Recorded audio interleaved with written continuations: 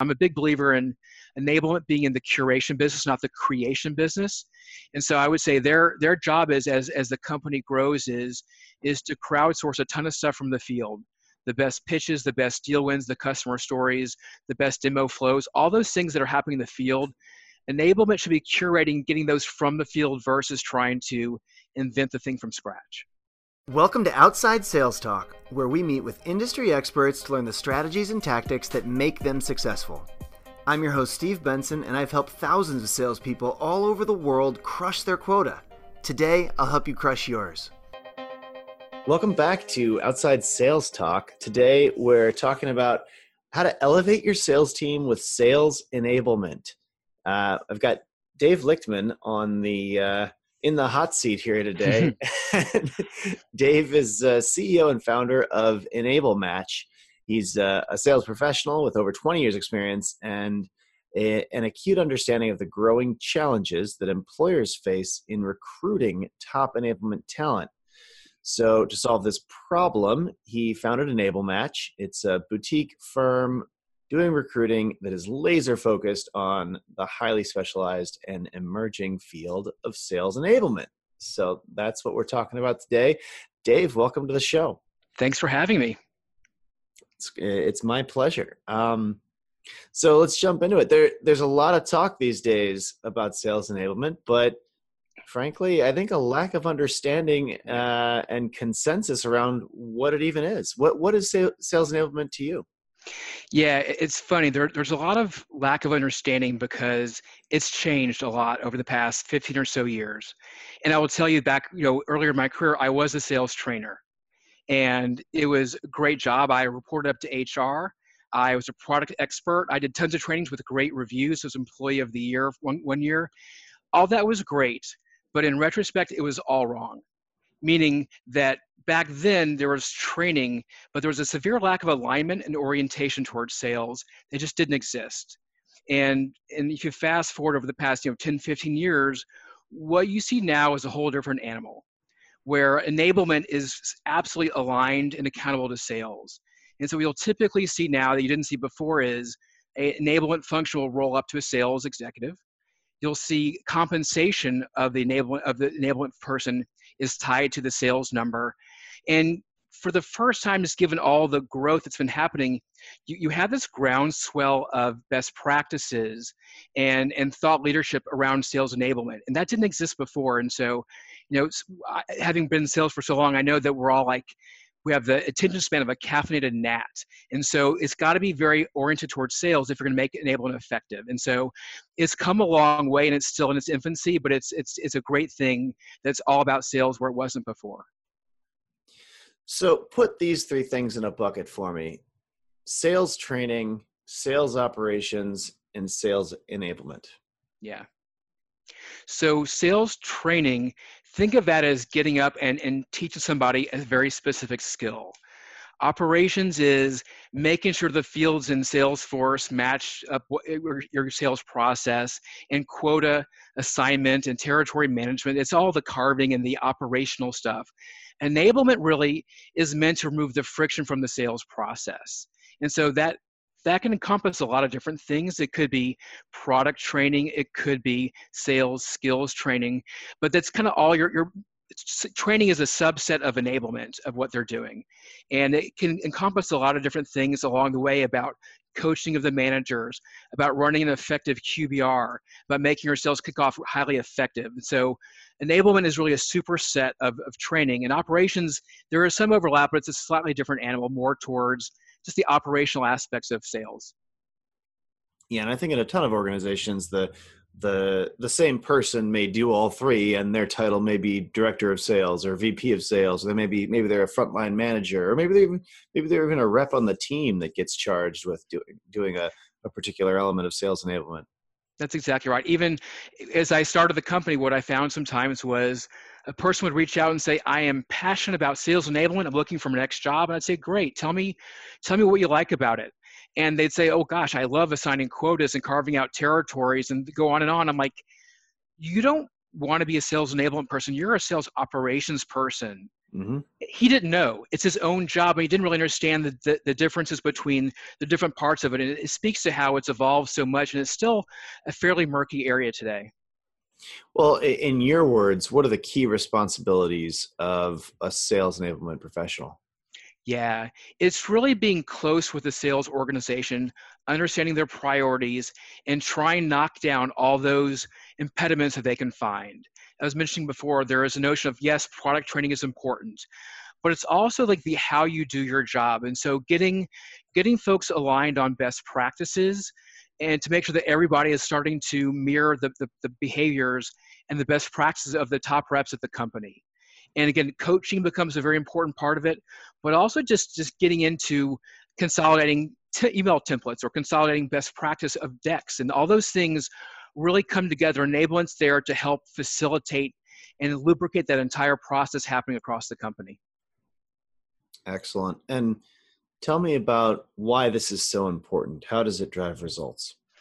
Yeah, if folks listening take nothing else away from the conversation, please take this away. That sales enablement, when done properly, is a force multiplier in your organization. And it's how you scale excellence across the team. Now, I'll give you a really specific example. So Bruce Campbell runs enablement at Sage Intacct, and I've known Bruce for several years now.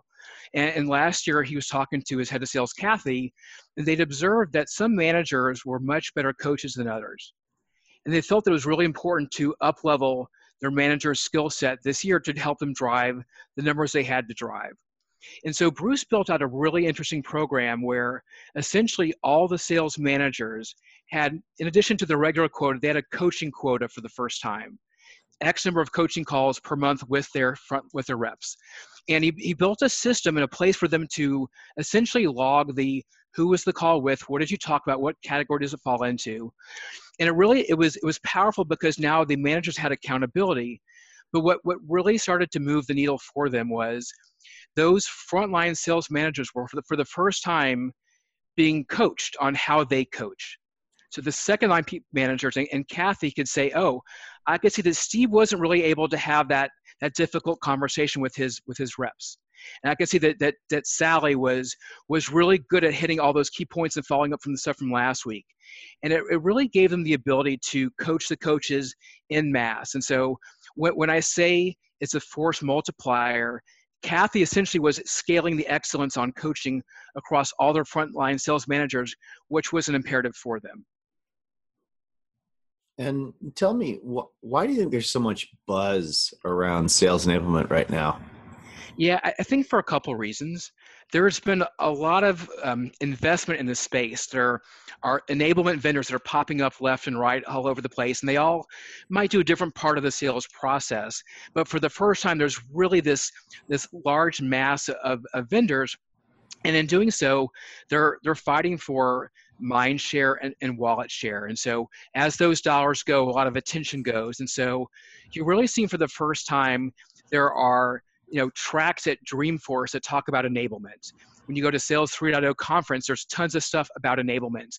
There's a group called the Sales Enablement Society for all practitioners. And so this wasn't there 15, 20 years ago. It's all happening now, and a lot of it's driven by the investment. And so it's putting on the radar of a lot of folks that didn't really think about it before.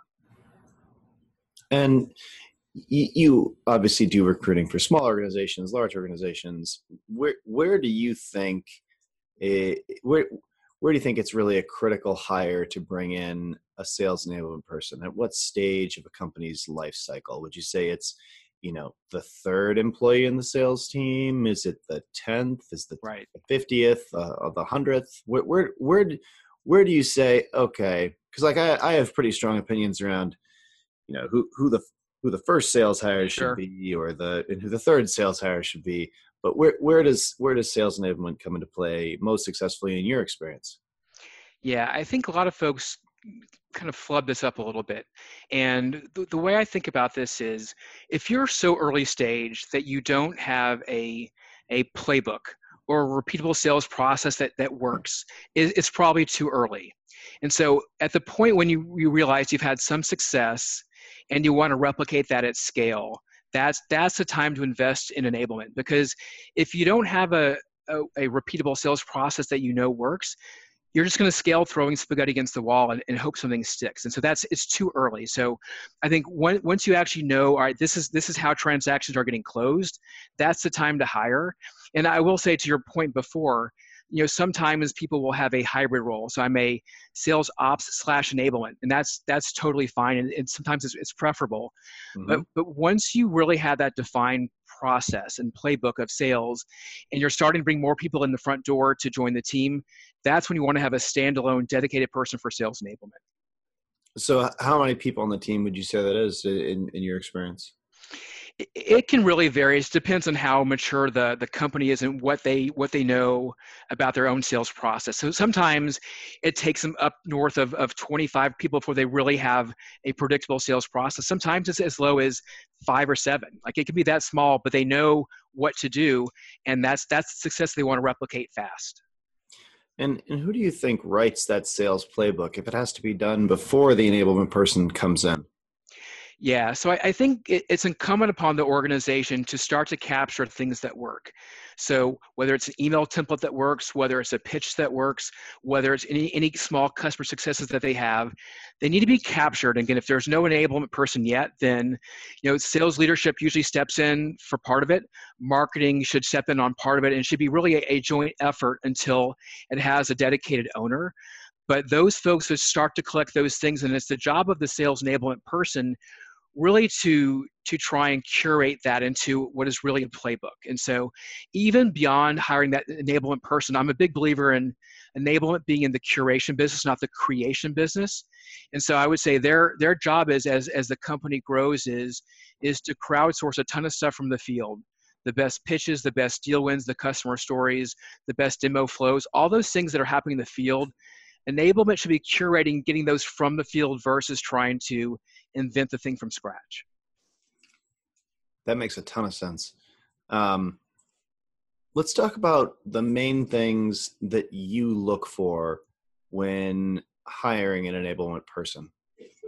Yeah, there's a lot of things, and I'll kind of keep it to a short list for today's conversation. But when I screen people, I ask a lot of very specific questions. I try and tease out a few things. And so for any person in enablement, even if it's an entry level like a program manager, here are 4 things that I think about. Number 1 is they must have some familiarity and appreciation for what sales does. They don't have to have carried a bag. People ask that all the time. Do they have to carry a bag? In my experience, they don't have to, but it is very important that they understand the process and the role and the art of sales. Mm-hmm. I think secondly is they got to be able to have a good attention to detail and be very good communicators to the field. So, again, it's all about being succinct and being targeted and having your message resonate. And so if they're poor communicators and not really organized, they're going to struggle. And I think that the last 2 things for all enablement employees, I think one is having a strong curiosity about your space, about your customers, about your customer's business, about the sales organization. Just really having that curiosity, it tends to help them keep fine-tuning the process because they're always finding ways to make it incrementally better. And the last thing that I think about, and it's critical to tease out, is they should find personal value and reward in somebody else's success. I'm enabling a team's success of all salespeople, and I should feel good about that. If I feel jealous, if I feel like resentful because they're getting all the glory and the biggest paycheck, then it's not right. So really, the ability to find satisfaction enabling others to be very successful is a key thing. But I will say this, though. As you move up the chain, there are, I think, 2 things that are absolutely essential to a person who's going to run an enablement function. So number 1 is they've got to be very good relationship builders. And if they're lacking this skill, they're really going to struggle because this is the capital of getting things done in the company. And so I was talking to somebody 2 weeks ago, and she had just joined a company as the head of enablement. And she went through their onboarding process as a new employee, and then she realized it was just absolutely terrible. And so when she was kind of on the job fully, she hunkered down for a good 2 to 3 months trying to update it, modernize it, and make it really interactive, all the things that it should be. And when she was done, she took it to the head of sales and said, "Hey, check this out. What do you think?" And he was like, "That is not my priority. That's not even my top 5 priorities. These are the things I wanted you to be doing." And she really hadn't paused to build a relationship to know the priorities of the head of sales, and that was her fatal flaw there. So I think the relationship thing is absolutely essential. And the other thing that I always think about is, I see this far too often, is anybody in enablement, especially in the higher up roles, has got to have business stature and gravitas. Because what I see too often is they're far too deferential to a head of sales, that whatever the head of sales wants, they just do. And the way it should work is that there should be a very strong push and pull and pushing of each other, and kind of a battle of ideas to get things done. And that's how it works in a healthy environment. If it becomes this one-way street where VP of sales says do something and they just do it without question, it's a bad formula, and it's just not a good place to be. You mentioned that it's important that a sales enablement person not need to have the spotlight, not get jealous when the salespeople make more than they do. What do you think the appropriate comp is for a sales enablement person in an industry where the sales team, the average salesperson on a team, their OTE is $100,000? What should the sales enablement person be making? Yeah, I will say there's a lot of variables. I'll tell you what I'm seeing a lot of. And again, I'm in the Bay Area, and a lot of people I'm talking to are focused here. And so what I would say is, for an entry-level person in the Bay Area for enablement, I'm typically seeing around 125 or 145 OTE, like all in with bonus, including the part that's tied to sales. As you move up the chain, if you're leading a team, you're probably going to be north of 200K for OTE. If you're really experienced at a larger company, you could be easily north of 3 to run the enablement team there. Mm-hmm. And what about in more traditional industries that, a parts manufacturer in Ohio? Yeah, I have less data on that, but what I would say, it's obviously going to be probably a good quarter off of that. But I will say in full candor, is I don't have enough folks who are modernizing enablement in those fields. And so I just have a lot smaller data set for that. But would you say it's about the same as what a salesperson makes, OTE, or a little less? I think a good rule of thumb is it should be about the same thing as a sales manager. So the manager there of that sales team is enabling the team's success. This person should be on par with that. Somewhere, between the salesperson and the sales manager is probably the safe zone. The more experienced should be higher towards that RVP salary. That makes a ton of sense. So if you are a VP of sales, how do you know if you have good or bad sales enablement in place? How can you tell? Yeah, the good news is it's not hard to tell. I was talking to somebody last week, and he said, he characterized his programs as being celebrated, not tolerated. And I kind of smiled, because you kind of just know from what you're doing, but there are some definite telltale signs that you'll observe if it's good or bad. So I think, number one is, if you were to ask a sales enablement person, what are the top 3 priorities for the sales team this quarter? If they cannot rattle them off 1, 2, 3 off the top of their head, there's a problem. You don't have good alignment with the sales organization.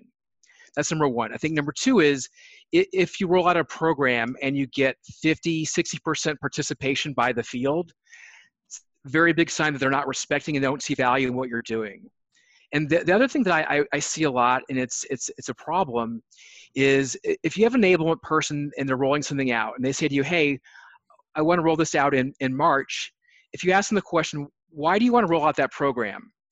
If their response doesn't talk about some sales KPIs and how the program is going to affect those sales KPIs, they're not being data driven. And enablement should be data driven. And I'll tell you, it's a quick story. Back when I was at Saleshood before, and I was selling, people would come to us all the time and they would say, "Hey, Dave, I really need your help. I want to roll out a messaging certification program." I'd say, "Great, happy to help you. Why are you doing that?" And they'd say, "Oh, we haven't done it in about 6 months." I said, yeah, but why are you doing it? Because we haven't done it. And there was no awareness or recognition that enablement is a means to an end. It was just something that you just did. And what I always would love to hear is when I ask, why do you want to do a messaging certification? Something like, we have two new competitors in our space, and our win rates are historically 60%, and now it's down closer to 35%. We have to fix this now. Our marketing team just built some new messaging, and we want to certify every salesperson on that. Like, that's a data-driven response. That's a program that makes sense and resonates with sales versus a certification just to do it. Now, on the other side of that coin is if your program is really healthy, you'll know that because the enablement team will be pulled in 1,000 different directions. You'll be part of product launch meetings with the marketing team. You'll be part of the sales VP's staff meeting. You'll be part of QBRs. You'll be pulled in a lot of directions because people will value your input, and you're a very, very important stakeholder to them. And if you feel like you're a VP of sales, you have a lot of sales leadership that listens to the podcast here. If you were interested in leveling up your current sales enablement person or team of people doing sales enablement for you, how would you approach that? Yeah, so a few things come to mind. I would start, if you're not already doing it, to really embrace your enablement person. I literally spoke to somebody yesterday who said that she and her CRO haven't spoken in months, and I kind of scratched my head. So I think first and foremost is, if you're a VP of sales, pull them in closer, invite them to your staff meetings, invite them to the QBRs, to the deal war rooms, a lot of the sales activities that you're doing.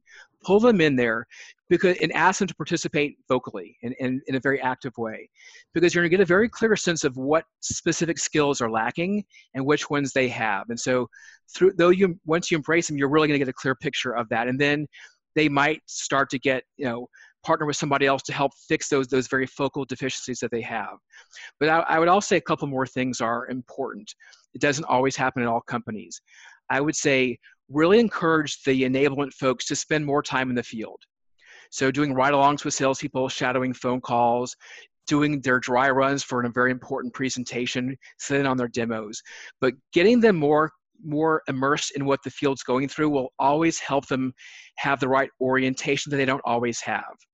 And I would say just two more things that are slightly different than most people think about.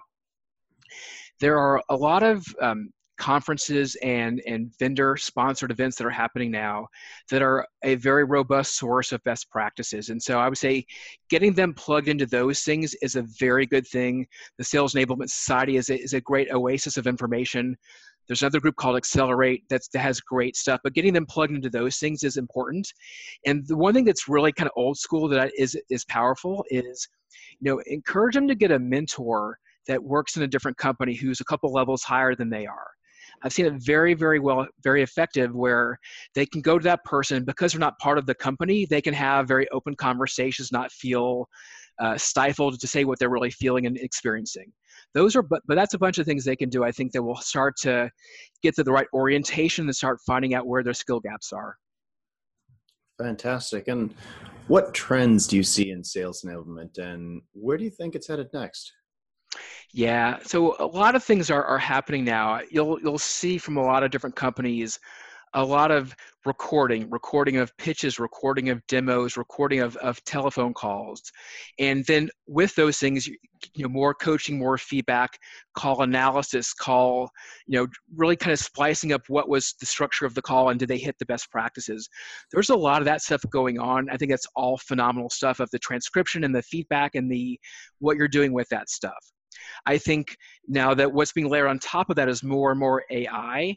And so what I'm seeing now is more dynamic playbooks. So depending on the type of deal or depending on the stage that you're at on this particular deal, I'm going to recommend a certain playbook to you, or certain sales assets, or certain deal wins, and really starting to push towards you the content that's most appropriate for the particular deal that you're on in real time.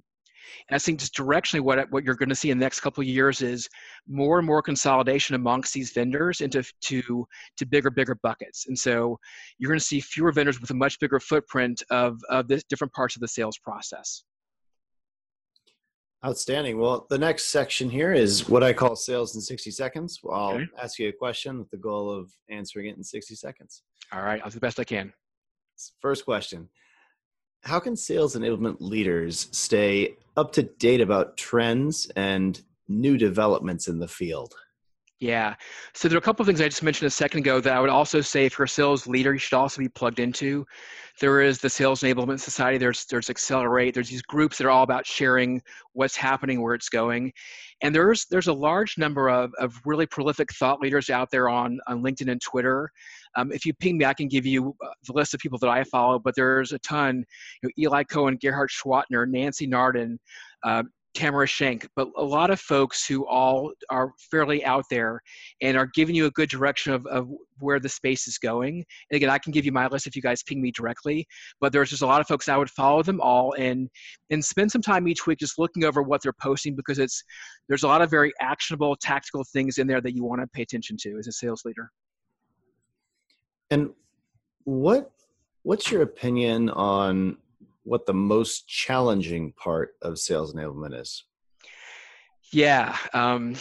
Where do I begin? So it depends. So in the case where you don't have alignment, the biggest challenge is getting a seat at the table. So if you're not really plugged in and with a good relationship to the sales organization, when you go to get executive sponsorship for your programs, you're not going to get it. When you go to pull in your frontline sales managers to help you kind of lead by example and go first, it's very hard to get them to do that. So getting their attention and participation can be very, very hard if you don't have that seat at the table and if you haven't earned it. On the flip side is if you have earned it and you have a very healthy program, your biggest challenge is you're going to have to make some very tough calls and prioritize what to focus on and what not to focus on.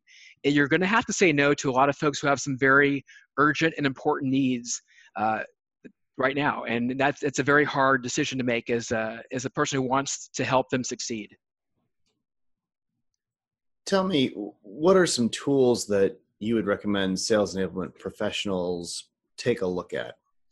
Yeah, as I said before, there is a proliferation of these tools out there.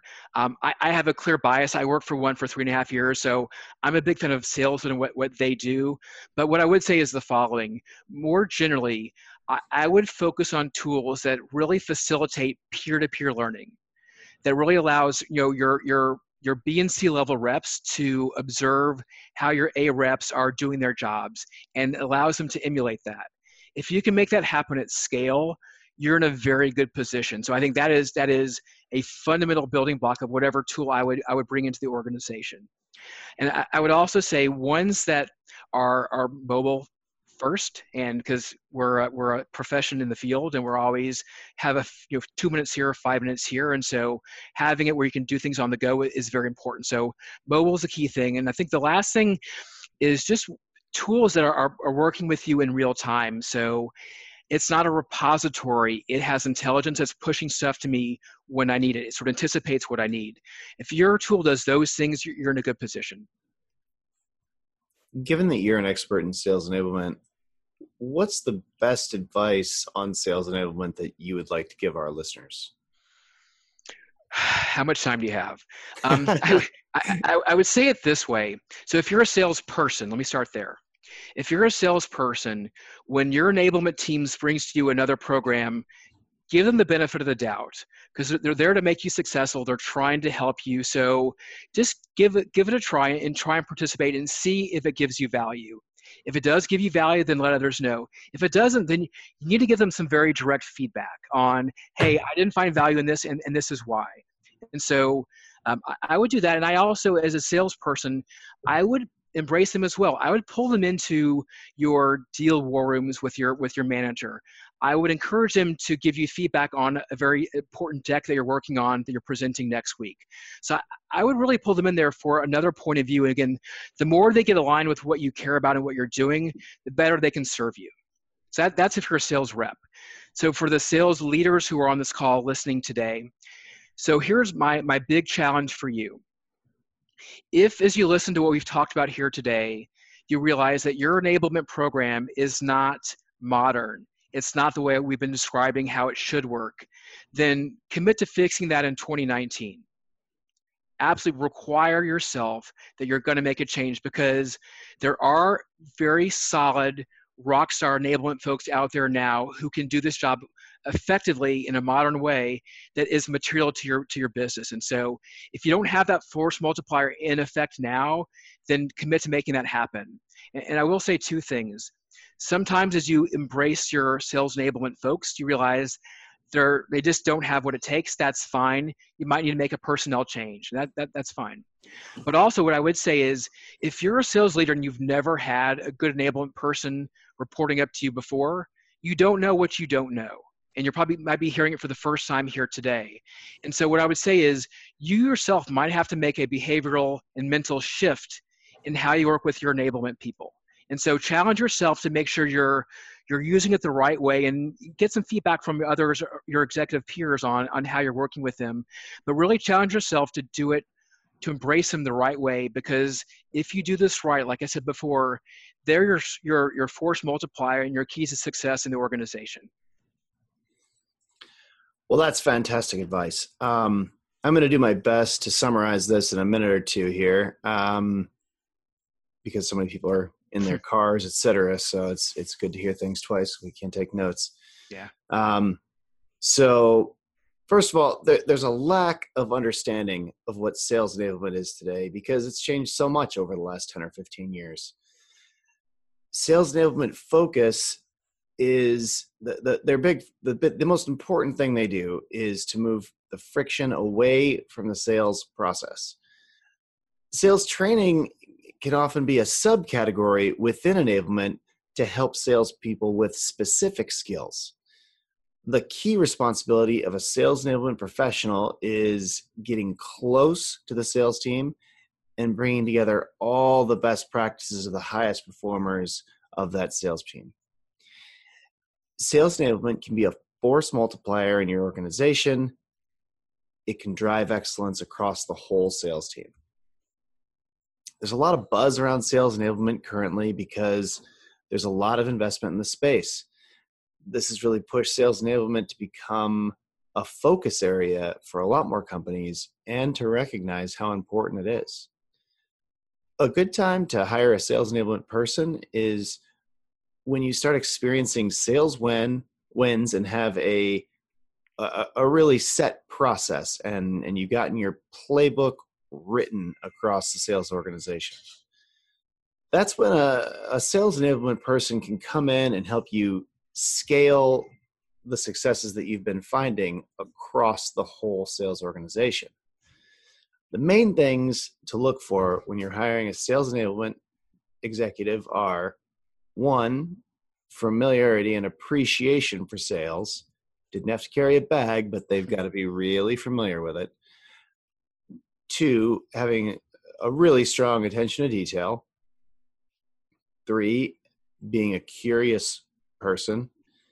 And four, it's got to be someone who, on a psychological or personal level, finds value in helping others be successful. It's also important for sales enablement people to be great relationship builders and to work well with both the VP of sales and the reps. That way they can support not only the KPIs that the VP wants, but also working closely with the reps can recognize what they need to be more successful. You can measure a sales enablement program when there's good alignment with the sales organization and when the team is data driven. And that's when you'll really be able to see the results. You can level up your sales enablement team by getting them out into the field, doing ride-alongs, watching the demos that the sales team is doing, helping them better understand the sales team and where the weak spots might be.